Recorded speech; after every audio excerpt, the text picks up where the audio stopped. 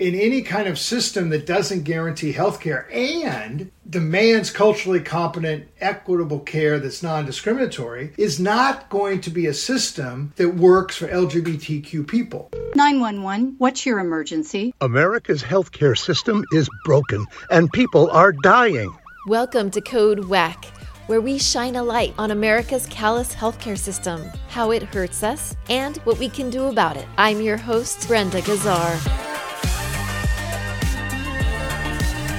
This time on Code WACK. In honor of Pride Month, we're examining the pivotal role the LGBTQ community has played in advocating for healthcare reform. Is it just a coincidence that most of California's single-payer bills have been introduced by lawmakers in the LGBTQ community? How can we further galvanize the community around this life-saving issue? To find out, we spoke to Michael Lighty, president of the Healthy California Now Coalition and former constituency director of Bernie 2020. This is the second episode in a two-part series. Welcome back to Code WACK, Michael. Last time we were talking about the devastating AIDS pandemic, but more recently, the epidemic of monkeypox broke out. It's been suggested that the public health messaging about monkeypox was deeply flawed because it failed to target people who were most likely to be exposed, gay men. What are your thoughts on balancing the need to communicate openly about health issues while avoiding stigmatizing communities? Well, it's reflective of the experience with HIV in the sense that because it was stigmatized as a gay disease, people didn't want to talk about it on a public health basis. So now I guess we've got a, 180 degrees. Oh, because we don't want to stigmatize gay men, we don't want to talk about it as primarily affecting gay men, both of which are wrong, frankly. And it really just goes to that kind of anti-sex attitude that seems prevalent in parts of American society that, what public health requires is direct, honest, transparent communication. So if there is a disease that is transmitted through bodily contact and the outbreak is initiated among a certain population, you've got to target that population. Similarly with HIV, if it turns out that black men who have sex with other men are at heightened risk of HIV, then you've got to develop messaging for them. And a messaging for white gay men that might be around safe sex and so forth isn't going to necessarily reach black men who have sex with other men, in part because maybe they don't identify as gay. So messaging has to be tailored to specific populations. HIV, IV drug users need a specific message. Women who have sex with men need to have specific education. Trans people need to have specific education. One has to, if one is committed to public health, get over whatever negative attitudes you have about sex and talk about what specific populations need to do to protect themselves from sexually transmitted infections. It really is that simple. Now, monkeypox per se is not sexually transmitted. Obviously, it's heightened transmissibility when engaging in sexual activity. But since that was a primary transmission route, it has to be directly addressed. Got it. Today, LGBTQ populations are more likely to be uninsured, to be living in poverty, and to have disabilities that may impact access to healthcare, according to the Williams Institute. Why do you think that is? Well, there's the stereotype that gay white men in particular are wealthy, and so they can take care of themselves. And obviously there's a segment of population that is better off economically. But the truth is most LGBT people are working class. And it's particularly true for trans folks. Trans folks are the last hired, first fired. If you want to talk about a population that needs a kind of equitable socialist type economy where there are real protections and a high living wage, it is, trans folks who really are, in many respects, at the lower end socioeconomically. Obviously true for communities of color. Black wealth is a fraction of white wealth, and there are a lot of LGBT folks in the black community or people in those communities who have sex with the same gender or trans who are uniquely disadvantaged. And so basically the result is that marginalized populations have less access to healthcare, period, because they don't pay, because they're more likely to be uninsured, because they're more likely to be on public programs that have lower reimbursement rates, because they can't afford the pharmaceutical treatments like the prophylactic treatment for HIV that costs $22,000 a year. So if you don't have the economic resources, you're not going to count in a healthcare industry based upon the profit motive because we can't make money from you. And that really is the explanation. Yes, that makes sense in a perverse kind of way. It's the logic of the healthcare industry, and it's a murderous logic. Right. Talk to us about the LGBTQ community and single payer. Is it just a coincidence that most of California's single payer bills have been introduced by lawmakers in the LGBTQ community? It's not a coincidence.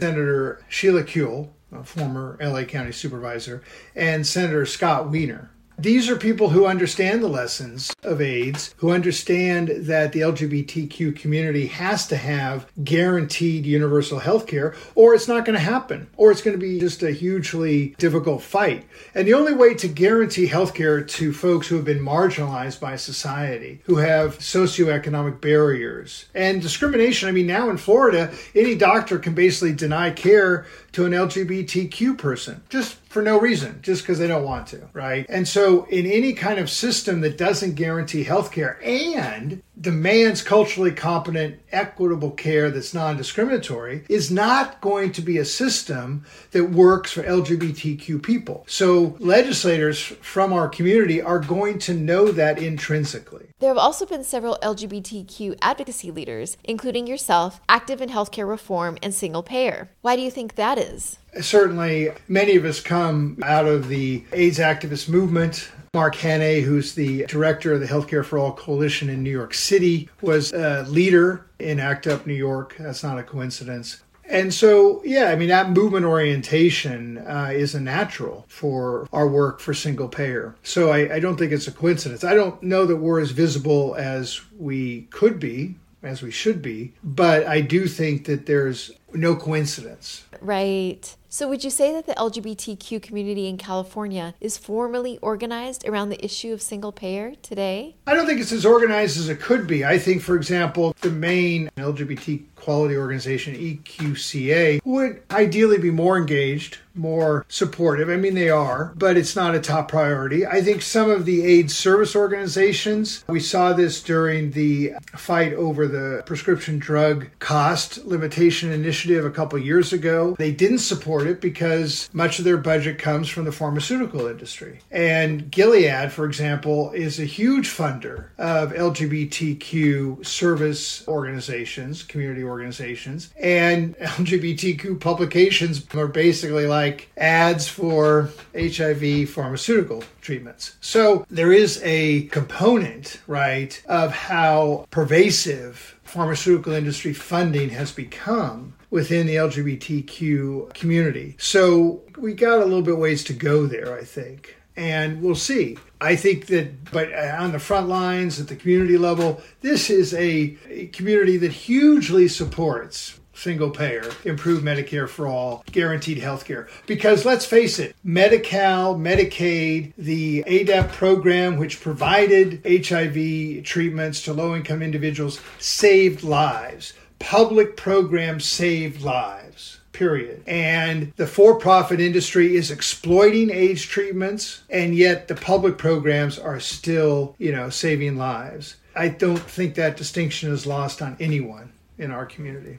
Okay. What about in the rest of the country, like New York? Do you think that they're more formally organized around the issue of single payer there? Well, it might be. Like one of the big advocates, state senator, is an out gay man. Again, though, I think you would say the statewide advocacy, LGBTQ advocacy in New York, took a long time even to get a civil rights law, in place.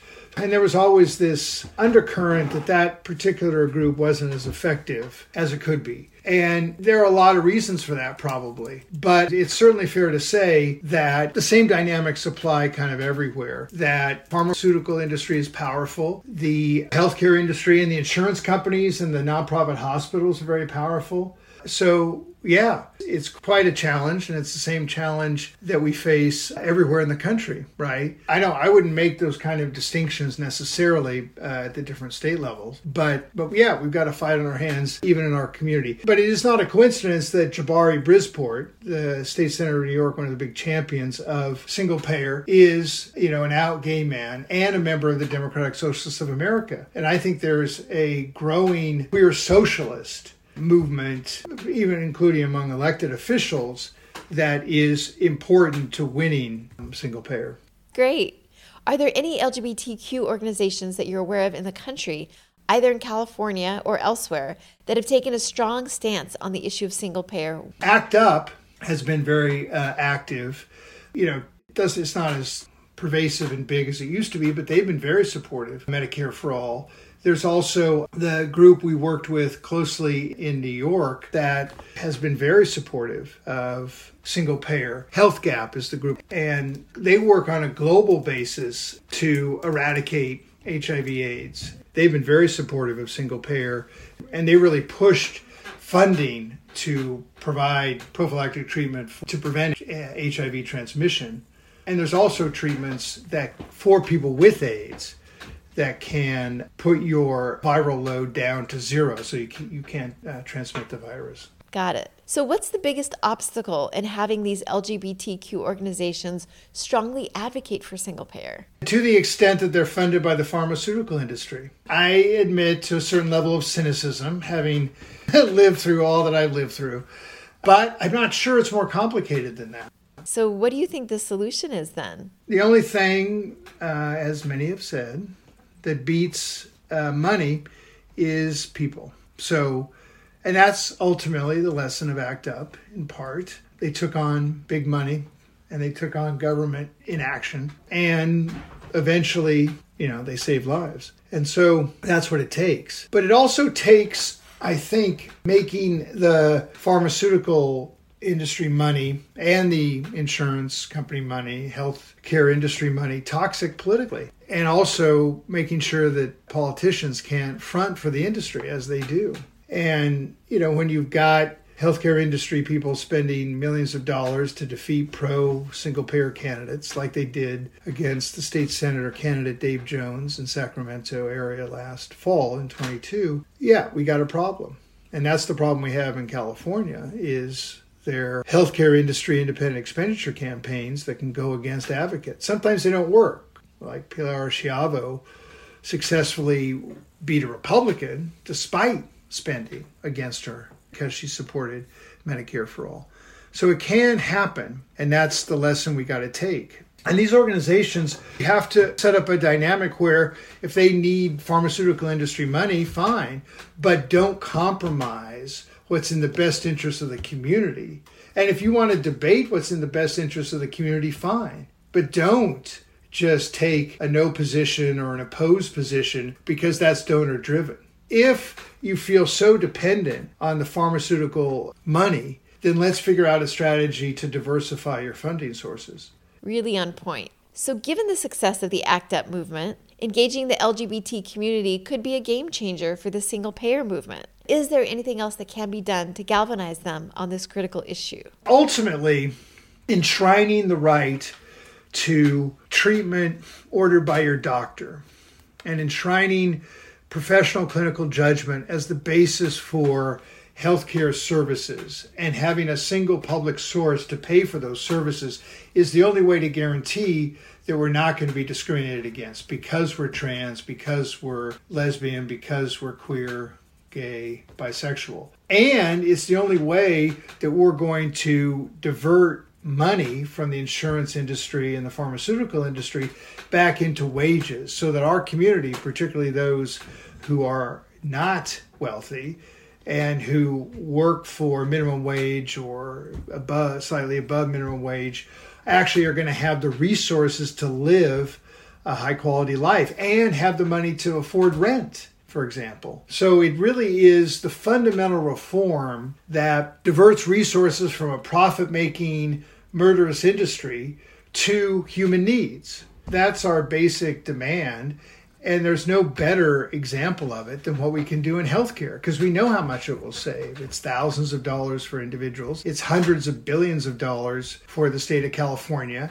And it means money in our pocket, money for education, money for housing. Thank you, Michael Lighty. Do you have a personal story you'd like to share about our WACK healthcare system? Contact us through our website at heal-ca.org. Don't forget to subscribe to Code WACK wherever you find your podcasts. You can also find us on progressivevoices.com and on Nurse Talk Media.